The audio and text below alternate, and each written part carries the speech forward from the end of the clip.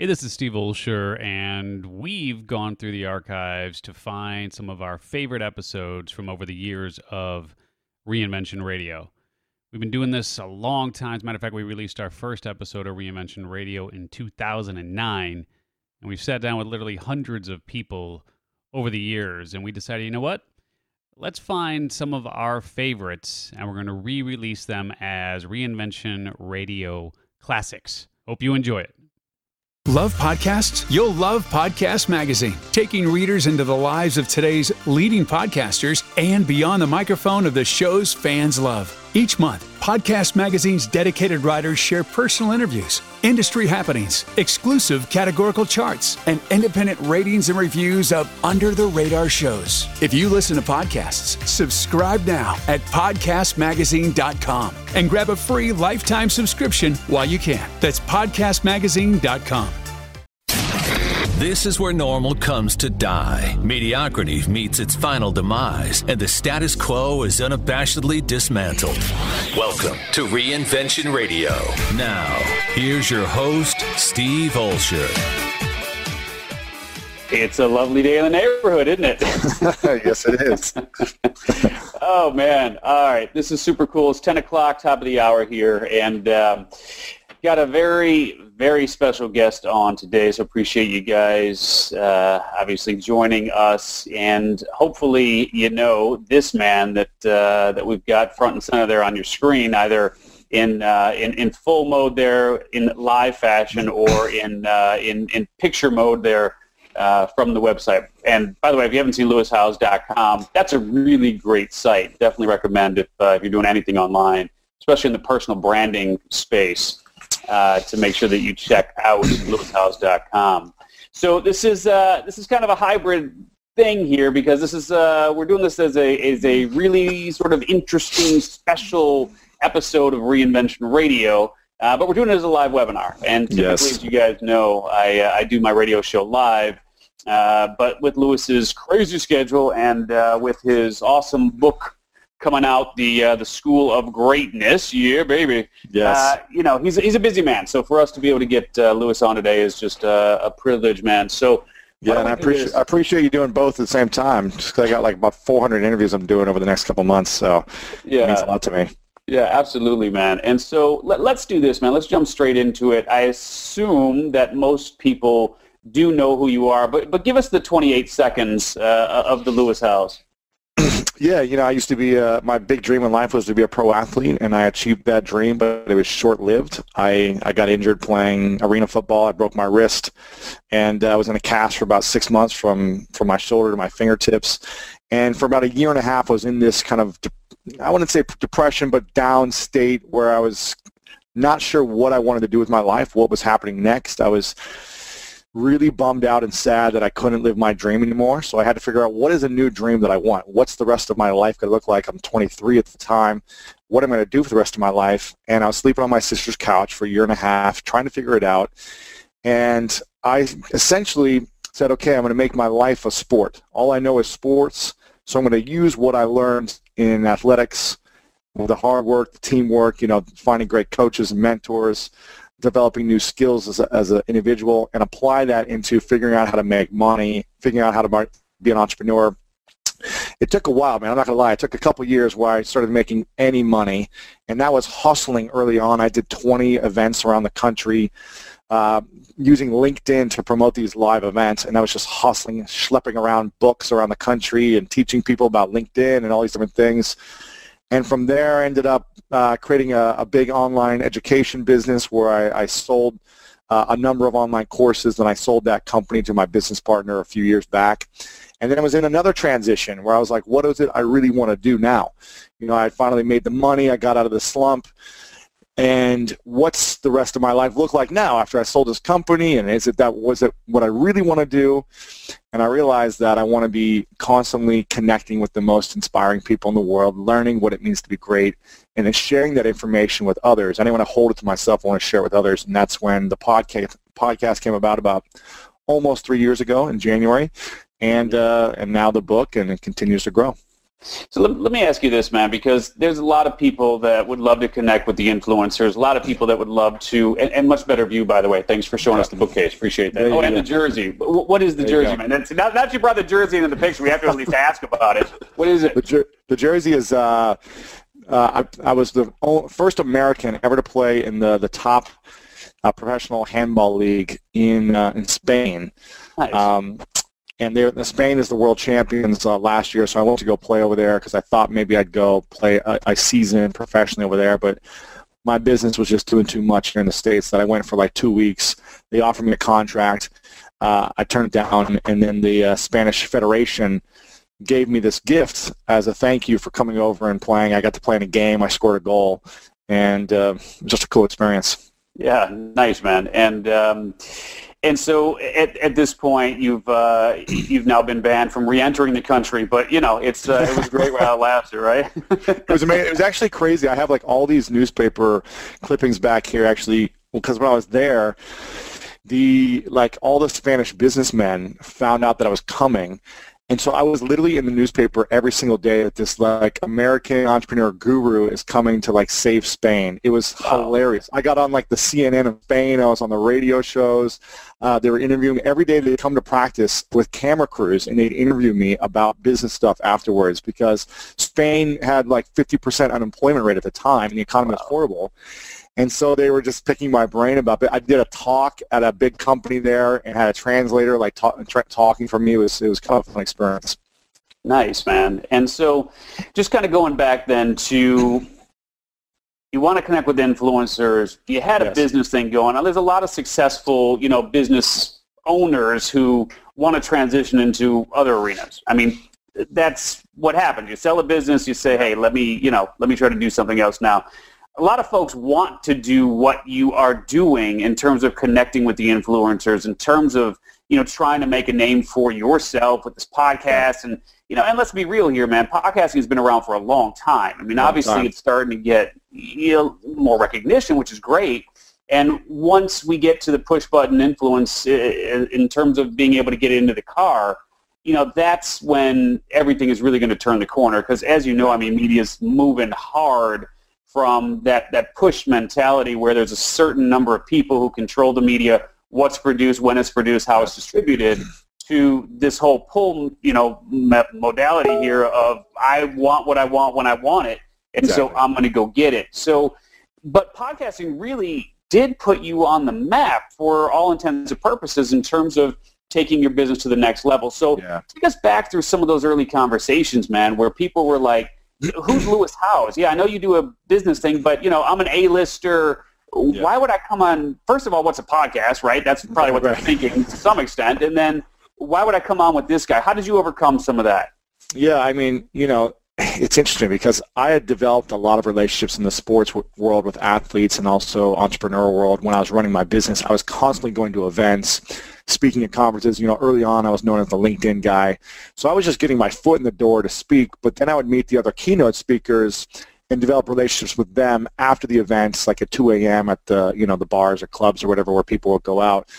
And then I would just say, hey, I'm going to promote your books, things like that. Years prior to I started a podcast. So I was developing relationships and adding value to people before I actually wanted to have them on for anything. Mm-hmm. And before it made sense, I would just promote them anyways. And I think that helped build the relationship and the credibility with them and the trust with influencers. So when I had a podcast, even though it was small and it was just starting out, I had, 10 friends who were influencers, who were New York Times bestselling authors, influencers, Robert Greene, 48 Laws of Power, he was my first interview. But what I did exactly what you're doing right now. I said, hey, let's do a webinar and sell your book because I've got an email list of about 150,000. We'll sell your new book called Mastery. We'll probably push 500 to 1,000 copies because we did that for Gary Vaynerchuk previously. And he was like, cool, let's do it. And I'd already a relationship with him and already helped him before. So we did that, and I just took the audio and made that my first episode and edited it up. Yeah. So it wasn't like he was on my podcast, but he said he would, since we did the webinar. And the more people you get on there, you can build that credibility once you get the numbers. You can show these influencers, Tom Brady. I'm supposed to be doing an interview with Tom Brady soon, actually, and Nice. he never does interviews for ESPN. And his head marketing guy is a huge fan of the podcast, so we're scheduling one for me to go out to Boston to his house to record, in the next month or two once this whole Deflategate passes by. So, Yeah, which it won't, but that's amazing, Yeah, man, exactly. And yeah, just obviously, if he doesn't do a whole lot of interviews, probably he's not going to want to address that during the. the that's discussion. completely off limits. I'm not allowed to ask about that. So, Yeah, exactly, man. All right, so, but, I don't want to gloss over what was a pretty huge part of that sentence in that description there, which is my list of 150,000 people, right? I mean, once you get to that point, you can pretty much get on the radar of just about anyone.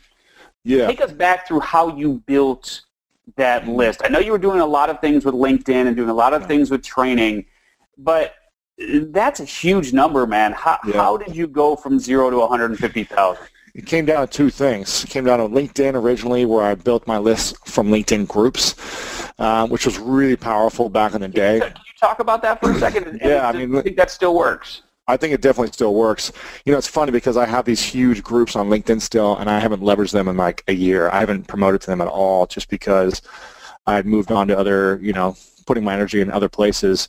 And so every time I think about it, I'm always like, I got to go back to those groups. But early on in LinkedIn, you could create groups just like Facebook groups, but they were constantly promoting them for you to other people. If there were specific keywords in people's profiles, they would promote those groups to those profiles. And it would be on the newsfeed. Every time you join a group, it was like in your stream, like your friend joined a group, your friend joined this group, join it now.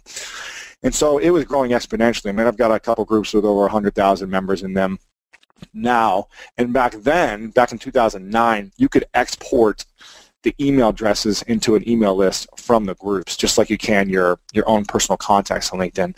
So it was a huge benefit. So I could export that list and then promote webinars to them. And that's what I did. I'd do like a webinar once a week, and I promoted to these groups.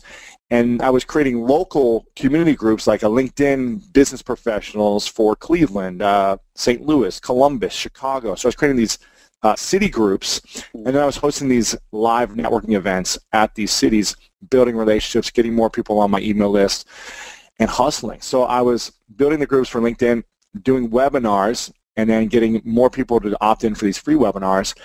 And then I was finding affiliates to promote webinars for me. And that's all the way I built my list, from affiliates and LinkedIn.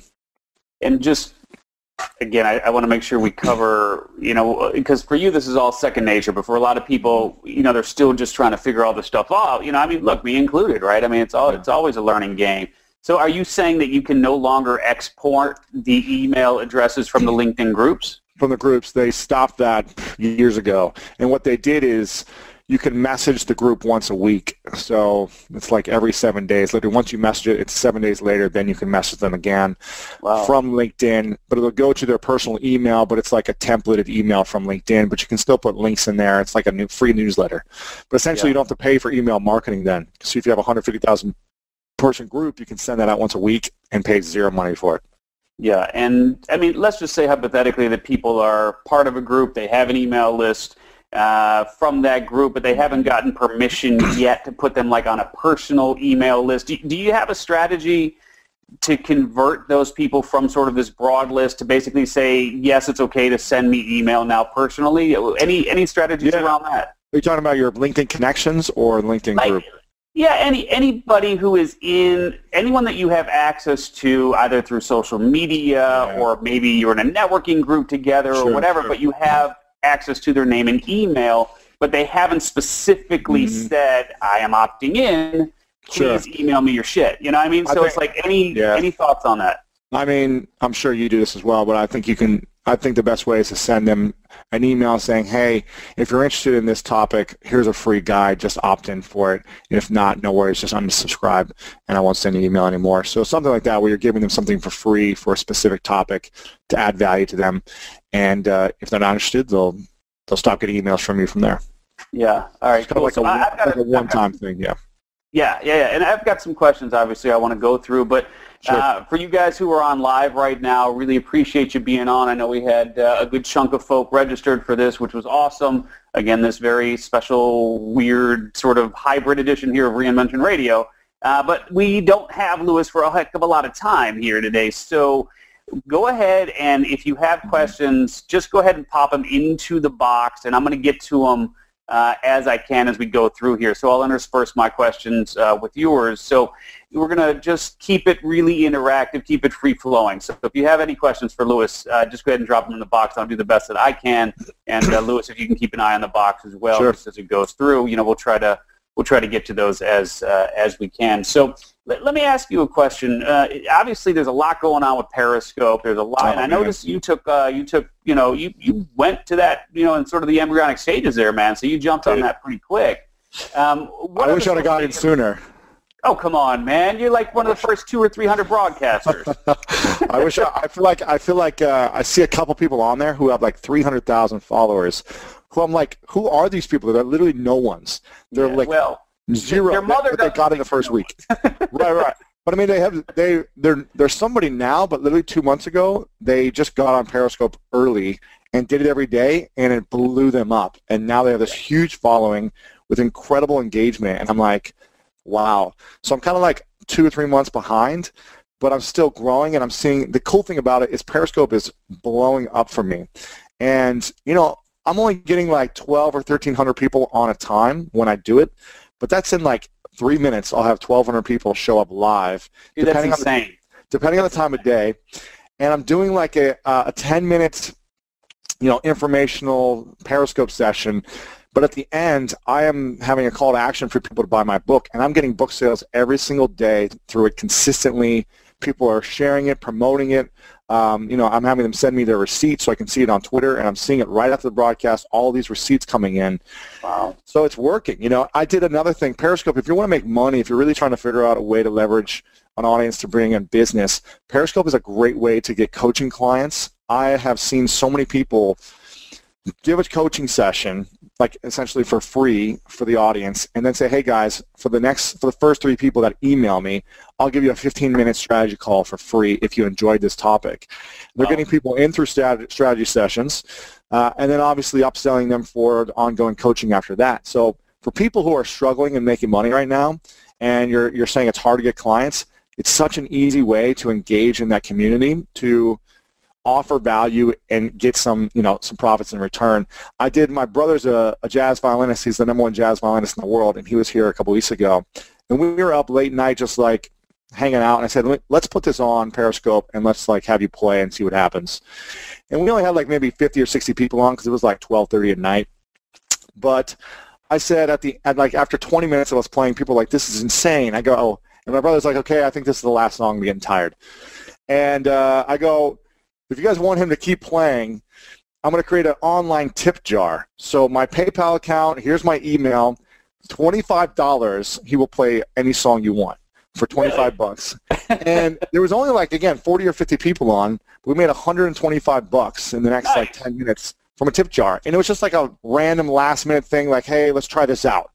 But imagine if you did this consistently. It's a great way to bring in business. Yeah, awesome. And just for those that are asking, so the name of the book that Lewis is putting out here, which appropriately titled enough, is The School of Greatness, Yes. Because, let's just keep it simple. That's we're branding right now, right, man? Exactly, man. Yeah, all good. How, really it's a real-world guide to living bigger, loving deeper, and leaving a legacy. So this is Lewis Howes' new book, and this is hitting in November officially. Is that still correct? October 27th, but yeah.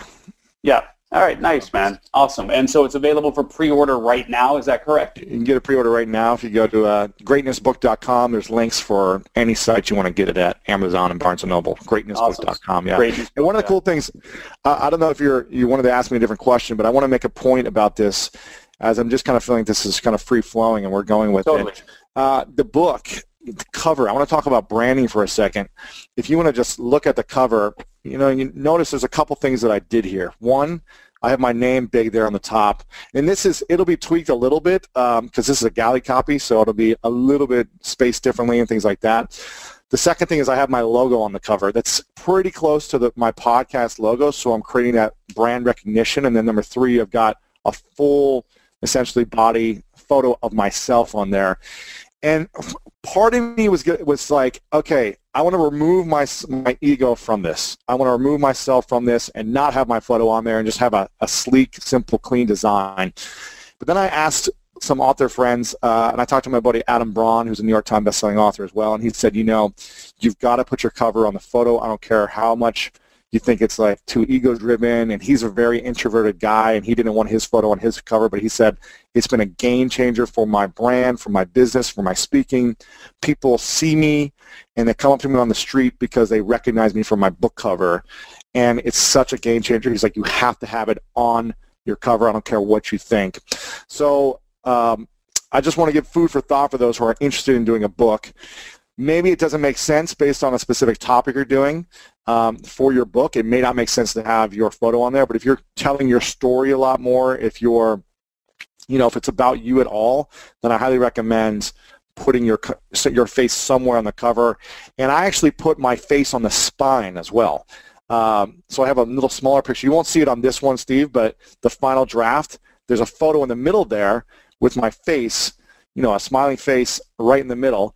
And it's going to be somewhere in the name, or like right around the G of greatness. You'll see like a little thumbnail, probably like the size of a quarter. And so it's tiny, but the thing is, if you're on a bookshelf and you're scanning and just looking at books, there's not many books that have a face on the side of the spine. So in some ways, I was like, maybe this looks a little cheesy, like to have my face on there. It's maybe not the classic way. It's not like the Malcolm Gladwell way of this incredible book,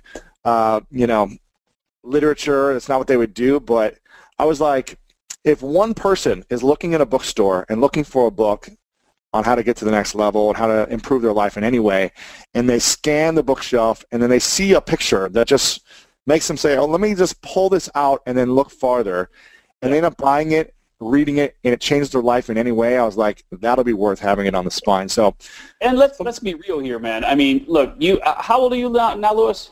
32.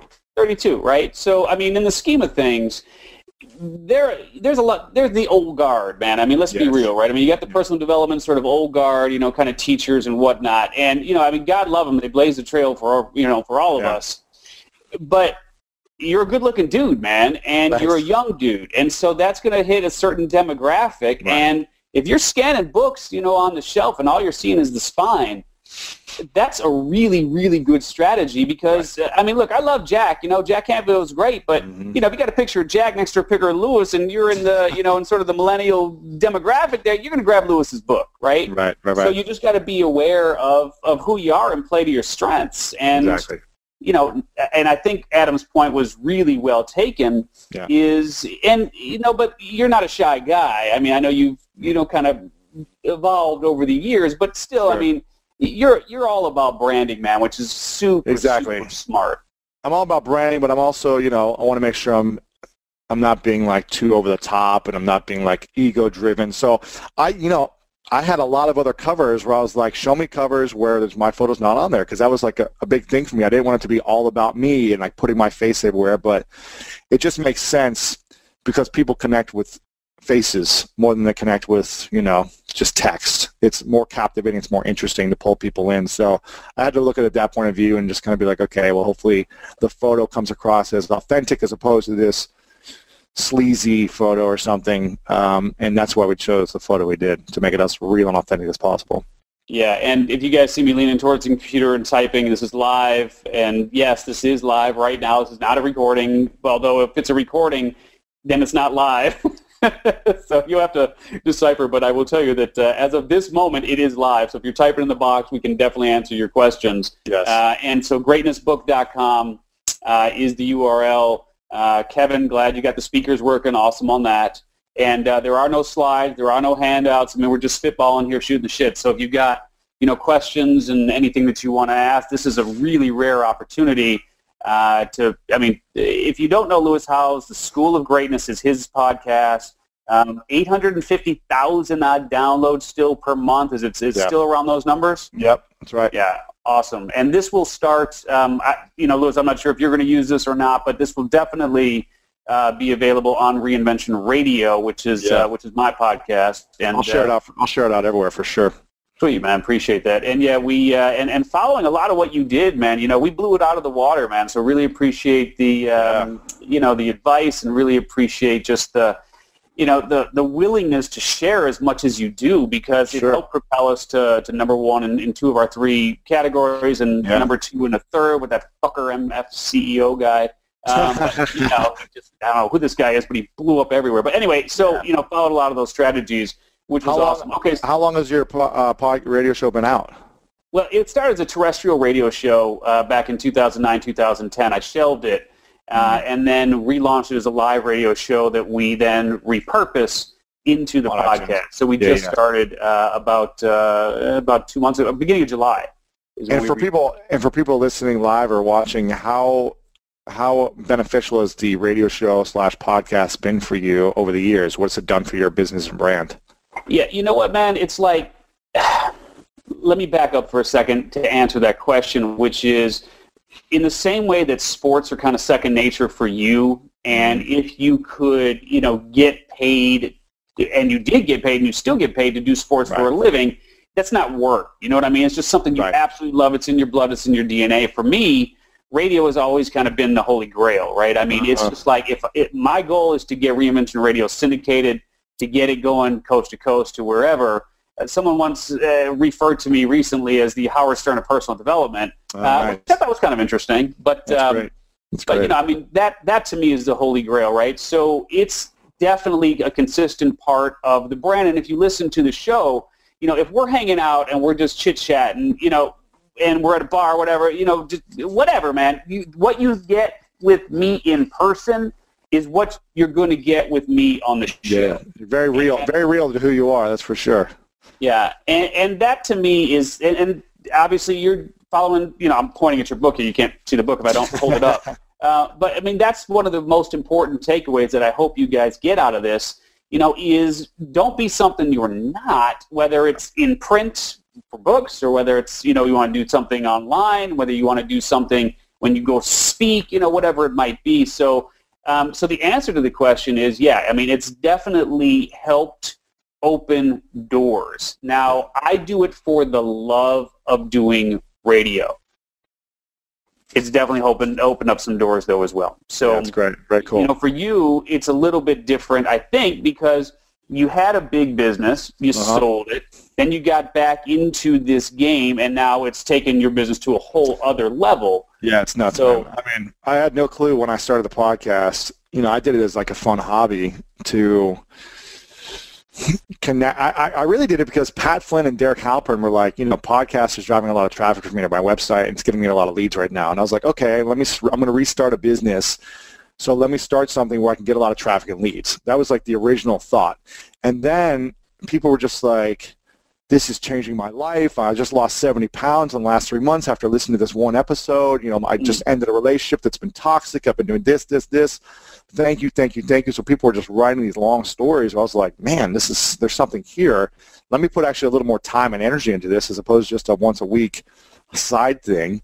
Let me make this more of like a full-time thing that our team invests in to increase the quality, create courses and products around, and really develop a brand around this topic. And then my, this book agent, Tim Ferriss's book agent, reached out to me and said, I see what you're doing. I think it's time we do a book together. He approached me, and I was like, okay, cool, let's do it.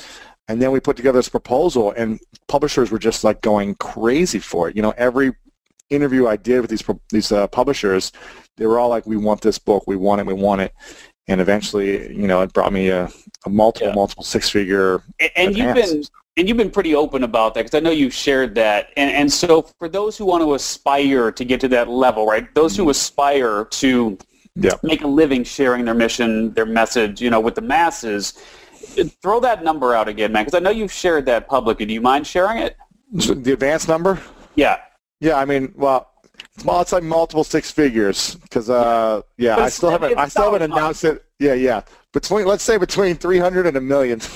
Yeah, I got you. So, I mean, we're talking real money here. And, the God's honest truth is when you look at the book, which is really, it's quite good, but when you come right down to it, it's a repurposing to some extent of existing content. Of course. I mean, right? everything is in a sense. You know, everything's repurposing of existing contents. Every book is a repurpose of existing contents, just paraphrased or packaged in a different way or told in a different story.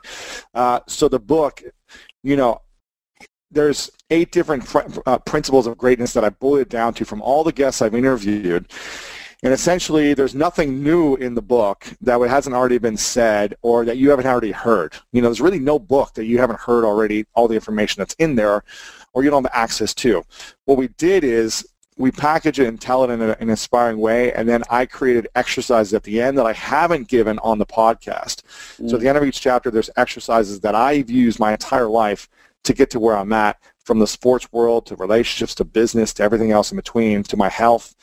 And these exercises, I feel like, are really kind of what's missing from The Secret. You know, The Secret's a powerful, huge phenomenon, but it's all inspiration and theory and zero action, right? It's zero, like, examples of how to take action.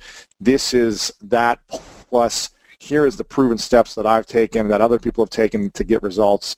Use these steps as tools to get to the next level. So that's why I think it's going to be powerful.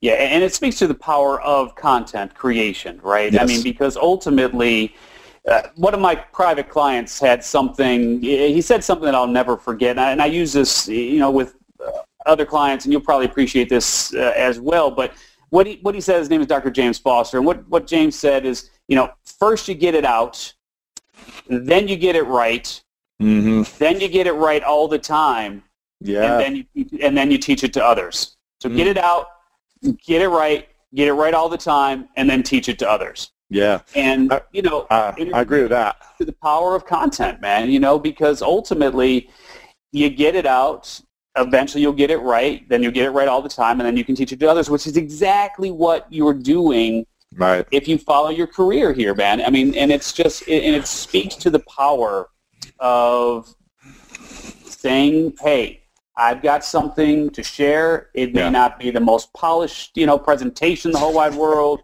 I mean, I haven't been polished, that's for sure. For years, man, I was, you know, early on in my first business with creating online courses and doing the webinars were never polished, and they were still working.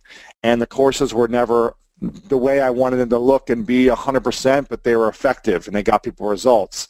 And, you know, the podcast, when I launched it, I remember doing, you know, for those watching live, I did, you know, a couple episodes on my iPhone with like big names because I didn't have like the fancy equipment yet. And I was just like, hey, can we do something really quick? I remember Bob Harper, who is on The Biggest Loser. We worked out at the same gym together doing CrossFit, and I'd done a bunch of sessions with him, became friends with him from the gym, and I was just like, hey, man, do you have 20 minutes where I can sit down with you and record? Because he's got a huge audience, you know. He's multiple New York Times bestselling author. And so I literally was in the office right next to the gym. People were coming in and out of the door. Like, you could hear the weights slamming from the next room, and there's interruptions, but the content was good. And I put it up there. I edited it the best I could, but you can still hear everything, and it's one of the first episodes. Yeah. And I continue to get it, you know, continue to get it right, and then try to make it right all the time is all I've been trying to do and improve it. But most people don't ever launch it because it's never right when they launch it. And so they wait for 6 to 12 months, and then they never do anything. Yeah, and when you come right down to it, I mean, you've made a shit ton of money just through GoToWebinar, right? I mean, which is this tool that's been around for years. It hasn't gotten fancier. It hasn't gotten any better. It's the same thing, but it works. Same thing. I mean, the only thing they've added is this split-screen video, which is actually pretty nice. A few years ago, they didn't have the streaming quality with it yet, but now it's actually pretty good. And, you know, there's a new webinar platform every week that comes out with different plugins and features and this and that.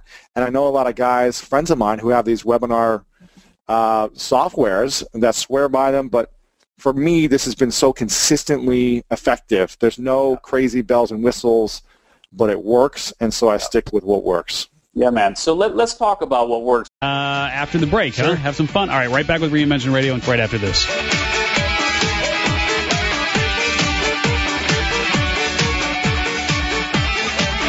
One person has the power to change the world, impact millions of lives, and leave a legacy for lifetimes to come. That person is you. In the New York Times bestseller, What is Your What?, Steve Olsher, award-winning author and founder of the Reinvention Workshop, reveals his proven process that has helped thousands of men and women discover, share, and monetize the one thing they were born to do. Grab your free copy now at www.whatisyourwhat.com/free. That's www.whatisyourwhat.com/free. And now, back to Reinvention Radio with your host, Steve Olsher. Yeah, man. We definitely have some questions coming in. I know we talked about Periscope. Bree, who obviously thinks you're a very sexy man, is asking what the bang for the buck is right now through social media. And then, there's another question about LinkedIn in terms of, how you might use LinkedIn now to build your list. Let's talk about that because we talked about Periscope. But let's talk about what the other social media platforms are that you swear by right now in terms of ROI. I mean, ROI, hands down, 100%, this is what's working for me, is Facebook ads to automated webinars. Not only is it working in a financial sense, but it's working in a freedom sense. So I did probably close to, I can't even remember how many webinars I've done live over the last 7 years now, but close to 1,000, it has to be, over the last 7 years. And it's fun and it's exciting, but it's also, you've got to show up, and it can be exhausting if you're doing a lot of them. They're very profitable, but if you do 2 or 3 a week, it's hard to get anything else done because you've got to prepare, you've got to be on, you're speaking for an hour and a half, you lose your voice, you've got to recharge. It's time and energy. And with Facebook ads right now, it may not work in the future. It's been working all year for me from running Facebook ads. We're running about $750 to $1,000 a day spending on Facebook ads. And I'm not sure how many leads we're generating each day, but we're seeing about a 3 to 4x return daily.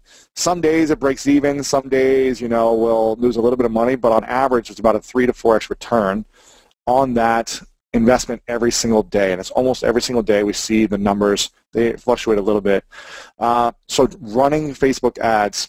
Now it's challenging, and I'll tell you exactly what we do. We do Facebook ads to Stealth Seminar, where you can have an automated webinar. We run 4 webinars a day through stealthseminar.com and also allow people to watch on demand right then. So if they just got to the sign-up page, they can sign up for 4 times today or tomorrow, or they can say, you want to watch this right now? Click to watch live right now. That's the option we give them. Then at the end, we do about a 90-minute free presentation. At the end, we offer one of our $1,000 programs. And that's all we do. That's literally it. We do it. Keep it simple. We don't even have an upsell or downsell. Like if we did, we'd probably make even more money, right? There's so many things I'm not doing that I should be doing, but it still works. And that's the biggest bang for the buck. Everything else is great for branding and being in front of people. Periscope is great for building my audience and creating connection and people buying some books. But even then, it's not converting sales ROI like Facebook ads to automated webinars. Not even close. Can you give us just kind of a general understanding of how much money you're throwing into Facebook ads? What does it take? I mean, about $30,000 a month right now. Are you really? Wow. Yeah, I mean, close to like $750 to $1,000 a day, depending on what we're running in campaigns. But yeah, and then I'm spending $7,500 a month for a Facebook ad team that's running all the ads, who Gary, who spoke at your event, and so that's not cheap. So did you meet Gary at the event and then you hired him? We talked a few weeks prior. Maston Kipp introduced us, but then he was like, "Oh, I'll be at Steve's event. Let's connect there." So good. I just want to know when I go to talk to Gary next how much I should ask for. That's you should tell him to write you a check, commission check. Because the connection, actually the follow through was then when I met him. Then I was like, "Okay, let's do this," because I was unsure until then. So you should tell him that. All right, I will, absolutely. I'll send you a gift or some steaks or something from I know Gary. It won't be much. I'll get like one bone. All right, so let's talk about how to get featured on bigger sites, on bigger blogs, and bigger platforms than your own. Because obviously, all of us want to. I've been pressing you to get on, fucking School of Greatness, man. It's like, what does a brother got to do to get on? So it's. Obviously, that's at another level, man, and that's a level I want to play at, and there are people who want to play on my level, et cetera. So, there's always somebody in front of you, there's always somebody behind you. Right. Let's say you want to play that game where you're jumping the ladder a little bit. Yeah. Give me some insight on, how do you get featured on some of those bigger sites, those blogs and those platforms? It all comes down to relationships is what I'm going to say. It's probably not the sexy answer you want to hear, but it comes down to relationships. And I've been hustling for years, adding value to key journalists and writers for these main sites. I go to these conferences and I meet them. I take them out to dinner.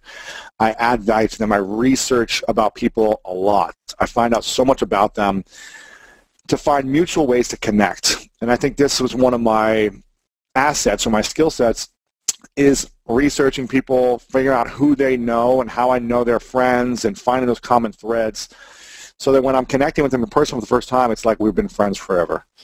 And that's a good way to leverage LinkedIn, isn't it? Because it'll show you who's connected to who. Show you who's connected to who. It shows you where they went to school, their hobbies, their interests. So there's always ways to connect and learn about it.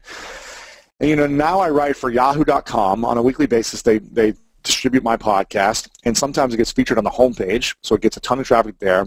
I write weekly for Entrepreneur.com. My podcast gets featured there. AskMen.com, EliteDaily.com. About to be MindBodyGreen.com. We're picking up more sites constantly.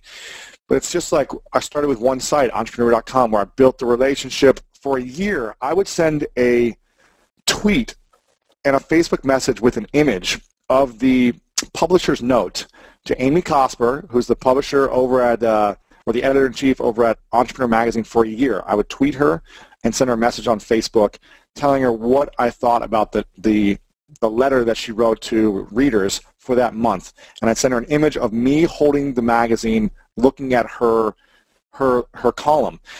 And every month, she would get a message from me for a year. So eventually she was like, thank you so much. And I asked her, I'd love to learn about writing for the website because I see you have contributing writers. And some of them I know. Is there a way I can talk about these 3 topics? And she said, let me connect you with someone over at the team there and take it away. And that's been a two and a half year relationship where I've written every week for 2.5 years. And, now I'm friends with the CEO of the company, and he wants me to do more stuff. I've done webinars for the whole Entrepreneur.com. So it's literally just like doing the work, building the relationships, adding value to those key people that can support you, and not asking up front right away, but adding value first. And it may take a year until those things happen, but I'm in it for the long haul, not the sprint. And then you can leverage it from there. My friend who worked at, who's the editor-in-chief of Women's Health Magazine, she got the new job as the editor-in-chief of YahooHealth.com. And I was like, listen, I know you're going to be looking for great content. I've got this podcast. Let me distribute it on Yahoo. And she said, absolutely. So I was the first contributing podcaster on Yahoo. Interesting. So for those who are maybe a little bit unclear on exactly what, because I know there's a lot of people who have the concern about, like, am I bothering them? Am I intruding? Am I being a stalker? So for those who have sort of that question about being a borderline stalker versus being a borderline, like, admirer, how do you walk that tightrope? What do people do to piss you off, man? Because I know, like, people come to you all the time. How do people get your attention? How do people get Lewis Howes' attention where you're like, damn, this is somebody I might want to work with, versus this is a fucking stalker, man. I need to just ban this guy from being on my on my feed.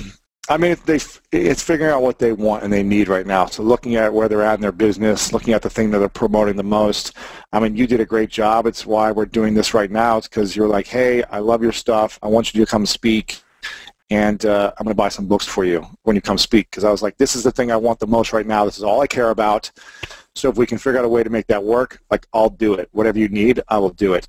So it's the Dr. Phil currency thing then, basically. What's the currency of the moment to the person? Exactly. I mean, that's how I got Tony Robbins on my podcast. In 20 years, or 10 years, he hasn't written a book or something, and he decides to write a book. In no way would I ever get an interview with him before then, or in the last decade. But since he's doing a book, I was like, I got in touch with the person who's doing his book marketing. I said, listen, I'm going to promote the crap out of this. All I need is an hour. Can we make it happen? And it took a month of figuring out the schedule and this and that and changing flights to go there and do it. But I made it happen because there was timing. So a lot of it's timing. Like Tim Ferriss, right now you're probably not going to get an interview with him, even if you have a huge blog, because he doesn't want to promote anything right now. He's like in chill mode. He's, sitting on his Uber stock, all that stuff. And but 4 months ago when he had his TV show coming out online, he was promoting it, and he would have done anything. So a lot of it's timing, a lot of it's, making sure you're being patient and staying on track. For me, it's like a dance. Once a month I'd send a little note, but it wasn't every day. So the people that work with me, like another guy who's got a clothing line, a really cool clothing line, who's like, I want to sponsor your show, and I want to buy books because I know that's the main thing that's important to you. He's like sending me all this gear. He's like, I want to sponsor your book tour to outfit you with free gear and sponsor your show and buy books.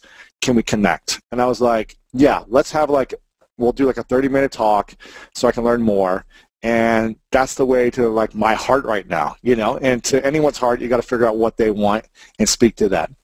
Yeah, no, really, really great advice. And for those who may have missed it earlier, keeping this very interactive, this is kind of continuous Q&A. So you've got something you want to ask of Lewis. I'm not sure how much time he's going to give us here. He's a very busy dude, and we're coming up on about 45 minutes. I don't want to draw your attention to the clock, my man, but, that's about where we are here. So, if you have questions. About 25 minutes, yeah.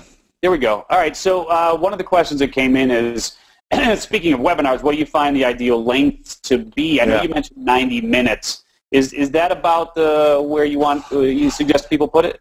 I like 90 minutes with a live webinar. I think about 75 for an automated webinar. It's been a sweet spot for me and my audience and my topics right now. But I've seen people do 2.5-hour webinars that do extremely well also, because those that are really interested will stay on to get all the content at the end and stick around. So it's almost like the harder you make it for people, that the people are around at the end are that much more interested, as opposed to let's do a 30 to 45-minute thing because I want to make sure I'm, not being too long for people. They may not want to buy anyways. They're looking just for the quick info and they're going to leave. So you got to kind of test it, but I kind of like the 90-minute sweet spot for live and 75 for automated. Yeah, nice. And so you talked about creating content, like a lot of content. Are you, look, man, with Entrepreneur, and Yahoo, and I'm like all these different places where you're distributing your content. A lot of that's obviously written word stuff. You've got your podcast, which is and by the way, one of the things that I do want to make sure folks hear, and Lewis mentioned, early on he just used his iPhone to do some stuff. Aisha Tyler, she does everything on an iPad Mini, really? Everything on an iPad Mini. Wow. And 50 million downloads later. You know what I mean? So it's she just sits there, puts her iPad Mini down. She does all the editing. Who is this? Aisha Tyler, Girl on Guy. Oh, is this a podcast? It is, yeah. You'd know Aisha if you saw her. She's on The View. She's on. She does also. She's been on MTV forever, and you'd know her if you saw her. But Girl on Guy. Girl on Guy. I'm gonna look this up. 15 million. 15 million downloads later, all with a mini iPad. So technology is not the barrier to entry here. Mentality is, right? So gotcha. What you got to exactly. Yep, Girl on Guy. You got it. So one of the questions that I have though is, we're doing an interview. It's push record, edit, go. To write an article, that can take a lot of time. And then do you do unique articles for all of those different publications? How are you handling that? So I've got a great team, and Christine, who's recording right now, and I've got Asia on my team, and my sister Heidi is a writer for me as well. So what we do is we take the podcast feed, and then we kind of do an intro and an outro and put the feed in the middle. It's kind of like telling a story of what you're going to learn. And it's like a shorter article, but it's essentially what we were already using on my main site, tweaking it up a little bit, and then distributing it out. Some of the times we're writing original articles, but I get paid for those. So my team and I will flesh out ideas with headlines and bullet points, and then they'll flesh them out. But the ones with the podcast, I've kind of worked to deal with these sites where I'm like, hey, don't pay me. Just let me post the podcast up here to get more traffic. Yeah. So, but any original articles that we do, and we only do 1 or 2 a week on total, those we get paid for. So I just pay my writers for their time to help me write those. Gotcha. Do you mind sharing sort of ballpark for the aspiring writers out there, ballpark what someone might get paid to do something like that? It depends on the site because usually they get so many people to do it for free they're not paying right now. But between $250 and $350 an article for about 500 to 700 word article is what I'm getting. Awesome. But for me, it's like it pays for my writer's time. It gives me a little bit of cash to like make it make sense. Then it's driving traffic. I'm more of the traffic and the leads, so that's all I care about. So you talk a lot about the content creation hubs, right? And are there some that will make more sense for someone's ideal audience than another? Absolutely. I mean, we were doing Elite Daily for a while, but we're seeing the traffic. It's not really coming in as much. So it's just like it doesn't make sense for the time, the energy. Entrepreneur.com has been pretty consistent, driving a few thousand hits every month consistently, but it's like really qualified leads that come through. And then others drive more traffic for the podcast. So I think you just got to test it out and make sure it's like the right fit. Go right for the sites that you read, that you're like, this is the stuff that I want to know about. Go right for those sites and then try it for a month or two. And if it's not driving the traffic you want, it doesn't make sense, and can it. And how do you take people from either the written word or the podcast offline? In other words, how do you convert a listener into a subscriber or a follower? What are some of your strategies around that? From the podcast to signing up for like the newsletter or something, or? So if somebody downloads your podcast, you have no idea who they are, right? Exactly, someone's listening to an episode. There's no relationship there other than obviously you're in their ear, right. Which is a very intimate relationship. But if you ever wanted to say, hey, this is something that I can help you with, email, etc., you don't have that option. So how are you getting people from sort of that written voice audio world into the Lewis Howes world of, seeing my emails? I'm constantly sending them to different offers. So with the book coming out, I'm telling people go to greatnessbook.com and opt in there if you want to be notified of behind-the-scenes stuff around the book marketing, the book launch. I'll send people to the show notes. So at the end of every episode, I'll say go to lewishowes.com/the number of the show. And from there, I have opt-ins on my website where people can opt in to learn more. We'll do sometimes where I'll have people text. I'll say text the word greatness to a specific number to get these notes, this specific insight, this exercise from today's episode. And so I'm testing it all, and, they all work well. You just got to figure out what works best for you. And what does your funnel look like? So somebody opts in for a free, like what's a typical hook for you? Like what's the ethical bribe, if you will, and then what's the ascension model? Again, I'm not doing everything that I should be doing. So it's more just to sign up for my newsletter to get like free updates, essentially. It's not like a specific sign up for this 5 ways to generate whatever. But there are some opt-ins on my site where it's sign up to learn more about the top 10 ways to get to make money online. We have different opt-ins for a free webinar, things like that. So we're trying to send people to different things to see what converts best. But mostly it's just sign up for my newsletter. And then they get an email once or twice a week with an update from the podcast and more behind-the-scenes stuff. And so your primary source of revenue is the webinar? It's my courses. My courses, webinar course. I've got another course called Profitable Online Courses. Then I've got the School of Greatness Academy, which is a 6-month program, which we're revamping now. So those 3 courses right now are the main revenue generators for my business. And then the podcast sponsorships, it brings in a nice chunk of change. Then, I do some consulting every now and then, and I charge $10,000 an hour for entrepreneurs that are really trying to take the 6 figures to the 7-figure level. Speaking fees, $25,000 a speech. I'm an investor in companies. I'm an advisor to companies that pay me on retainer just to make intros for people and to help them with advice. So, I do affiliate marketing. I'm constantly leveraging whatever I have to generate money with it. Yeah, nice, man. And when you look at your life now, is it kind of like a pinch me sort of thing, man, where you're just like, I can't believe I'm getting paid as much as I am to do this, and you get the lifestyle, and you know what I mean? Is this a kind of a pinch me life at this point? It kind of is, man. I constantly reminded I'm just a young kid from small town Ohio that literally just had a big dream my whole life to be an athlete and be somebody and make an impact in the world. I had no clue how I was going to do it. I had zero confidence in myself up until about high school. And even then I struggled with a lot of insecurities. And, every year I just learned so many valuable lessons and made a lot of mistakes. I just feel like so blessed for everything that's happened for me in my life. Even the bad stuff, it all happened for me, not to me.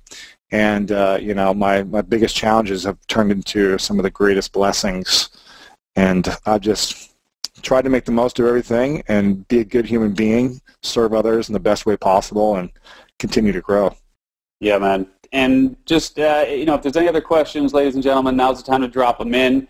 I've only got one more question on my list, and then we'll let Lewis go if nothing else drops in here. But the final question I have for you, man, is who have been your biggest sources of influence over the years? Like, if there's 2 or 3 people that you're really just like, man, I have been so inspired and influenced by this person outside of your family, because I know you've got a close relationship with your family, but outside of that core group, and have you been able to develop a relationship with those people that, you've really just been so inspired by? Yeah, I mean, early on, 7.5 years ago, when I was just getting started after playing football, Tim Ferriss for sure was a big inspiration, because I read his book. It's kind of what opened my mind to all this world that I didn't even know was possible. So he was a big inspiration, and for 3 years I was like stalking him and emailing him all the time, probably too much, but eventually met him in person and had kind of built a decent name for myself at that time, where he was willing to like hang out with me and talk to me and like shoot the shit with me a little bit. And so now we're pretty good friends, and I've added enough value, and I think proven that I'm have given him a lot of value since then. So he was someone early on. I think Gary Vaynerchuk was also someone I was inspired by, just because of his attitude and energy and his passion for business and entrepreneurship. So his level of content creation is an inspiration. How that guy creates content and redistributes and packages things, it's just really next level, I think. Yeah. And then Tony Robbins, just as a kid growing up, hearing his stuff and being around that content was just took me out of my, any negative state that I was ever in. It was like, okay, here's some answers on how to get to the next level. So those are some people that were pretty influential for me. Yeah, sweet. And interestingly enough, you now have relationships with all 3 of them. So exactly, cool is that, exactly. Yeah. All right, a couple quick questions. Do you believe college or the real world is the best route for a young adult? Which path would you suggest at this moment? A lot of people are dissing college.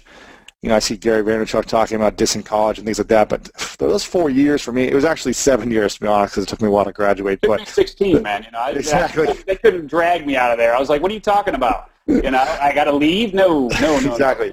Those 4 years for me, I developed so many skills. Even though I had 0 skills that have translated into the business sense, like from class into business, 0 skills from that. There was only one class I remember that added any value to me that I remember.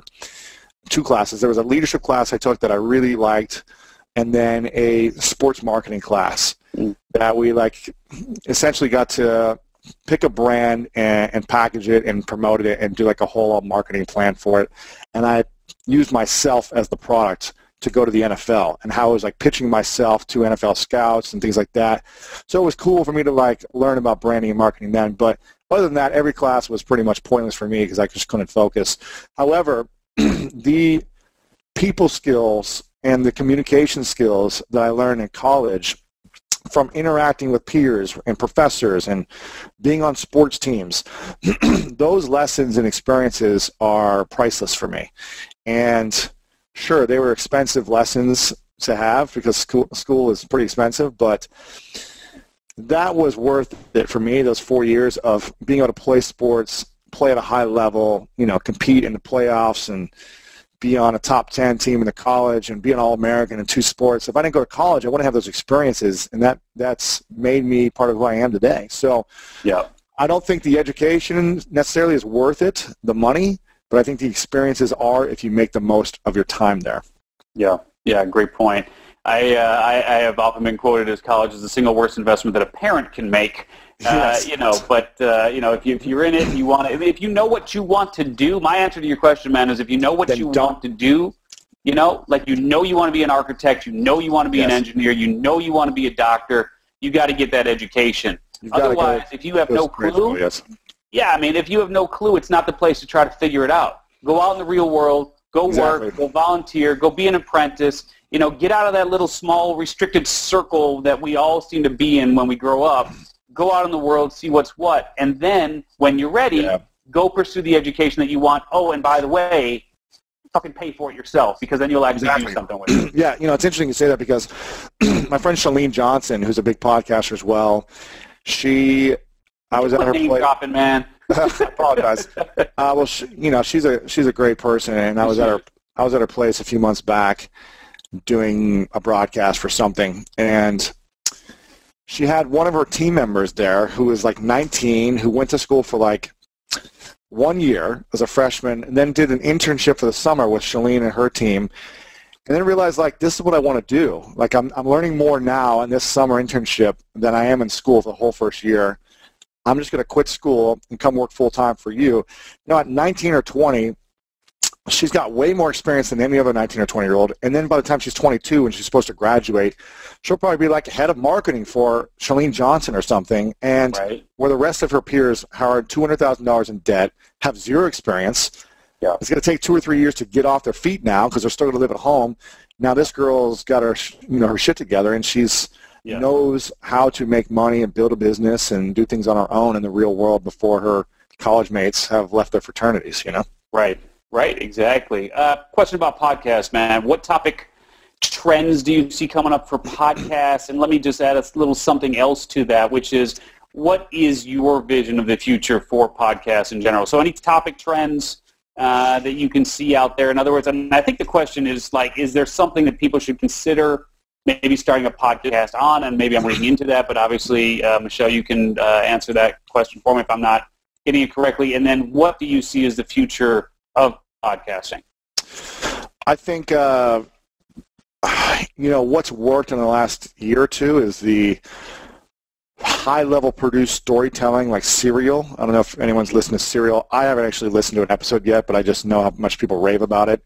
And then, Chalene Johnson has done like a Serial-style episodes where it's almost like a mystery, where there's all these different voices and people and conversations. I think those do really well, but that just takes a lot to produce. So what I would say is high production value is what's going to separate most of the time. Unless you're a big influencer or a celebrity, you can get away with it. Like this Aisha person, it's probably like not the highest quality, but she has huge celebrities on, so that's all that matters, and she's a host of shows or whatever. But differentiating yourself with high production value and also video, I think, is going to be powerful, podcast video. So what I'm trying to do is just more recording, having high produced video quality, recording it live, video and audio, so I can have two different mediums.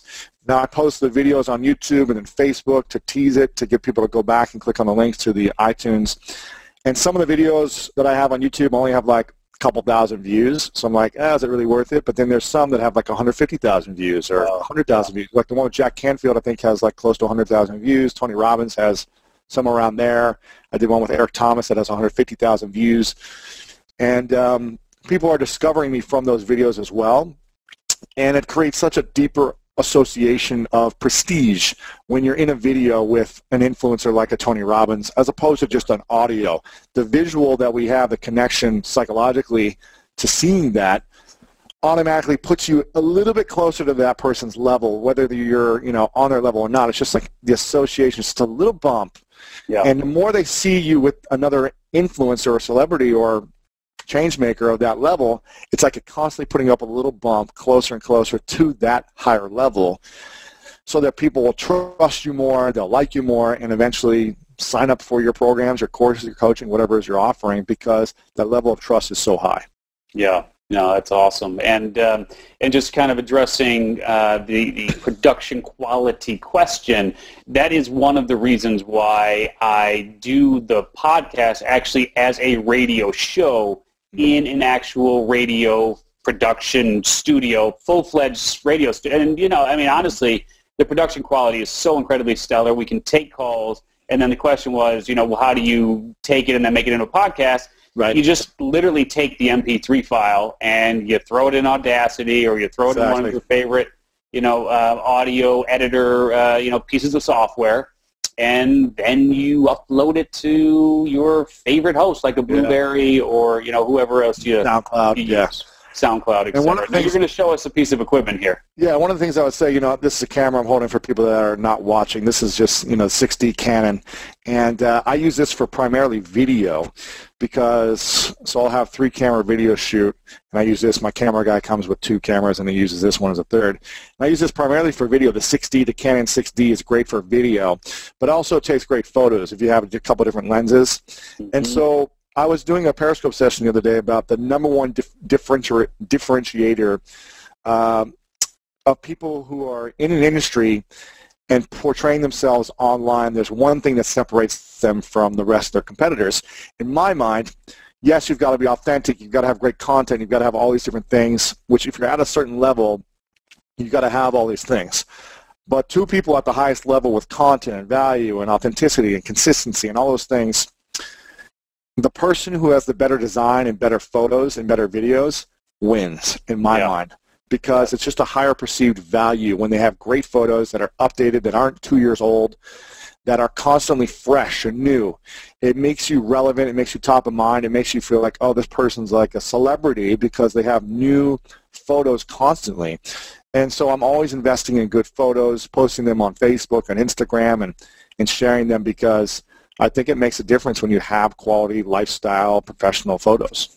Yeah, for sure. And I think to that end, when you look at somebody like a Marie Forleo, I mean, one of the reasons why she's been able to absolutely crush it is because of the quality of the productions. I mean, she's not saying, look, I love her. She's great, but she's not saying anything that is tremendously different than anyone else. No. But she's investing in the production quality. You can see it on the site. You can see it in the videos. You can see it across her brand. And it, as you said, that's the winning combination. That's it, man. That's it. Yeah, and she's authentic and real with the information she shares, but it's nothing brand new. Yeah. It's just like my podcast is really nothing brand new either. It's just someone telling a story in a different way and a different angle. Yeah. Yeah, and frankly, man, of the people that I know that are crushing it right now, you are absolutely one of the most deserving by far, man, because I know how hard you've worked to get here. And I know this hasn't, been easy for you. I mean, what a lot of people don't know is, you have, your own sort of learning disabilities, if you will, that's made things complicated for you over the years. So for you to be able to do what you've done really just speaks to the power of perseverance, speaks to the power of having a vision, but also speaks to the person that you are. And, honestly, man, from my perspective, it's just been really an honor and a privilege to have you here on Reinvention Radio in this special edition, to be able to get to know you now over the past, little while. And I'm happy to support you. And I know my community is happy to support you as well. So I appreciate it. I appreciate you. Thanks for acknowledging that and for sharing. And, for those watching or listening, make sure to check out, if you're doing the event next year, make sure to, sign up for the event that Steve does, because I spoke there and it was awesome. A lot of influencers and great information. So make sure to sign up wherever they can to pre-order the early bird advance notice, because it'll be worth it. Yeah, I appreciate that. Yeah, Internet Profits Live, the idea there in terms of doing I got to tell you, man, it's a lot of fucking work. It's a lot of work, man. I'm planning a big event next year. Yeah. And, it's exciting to plan, but I'm also like, what's the real purpose of this? Is it going to be worth it? Is it going to, is it going to be profitable, or is it just going to be a year of work and then it's over? So I'm trying to really make sure that makes sense. Yeah. But I want to bring the community together in a big way, so we'll see. Yeah, man. Well, when you talk about adding value to others, I will put that out there right here, right now, which is if I can help you in any way with that, any way, shape, or form, obviously, keep me in mind. I'm happy to help. Thank you very much. I appreciate it. Yeah, absolutely. All right, you guys, check out The School of Greatness, the podcast. Go out and get the book, the School of Greatness, go to greatnessbook.com, lewishowes.com, HOWES, LEWIS, lewishowes.com. And if you're not following this man's work, then you're sleeping, and you need to be checking out what he's doing. So thanks so much, really, man, for being on Reinvention Radio today. And we'll talk really soon. There's greatnessbook.com right there on your screen right now. You just got dismantled. Thanks for listening to Reinvention Radio.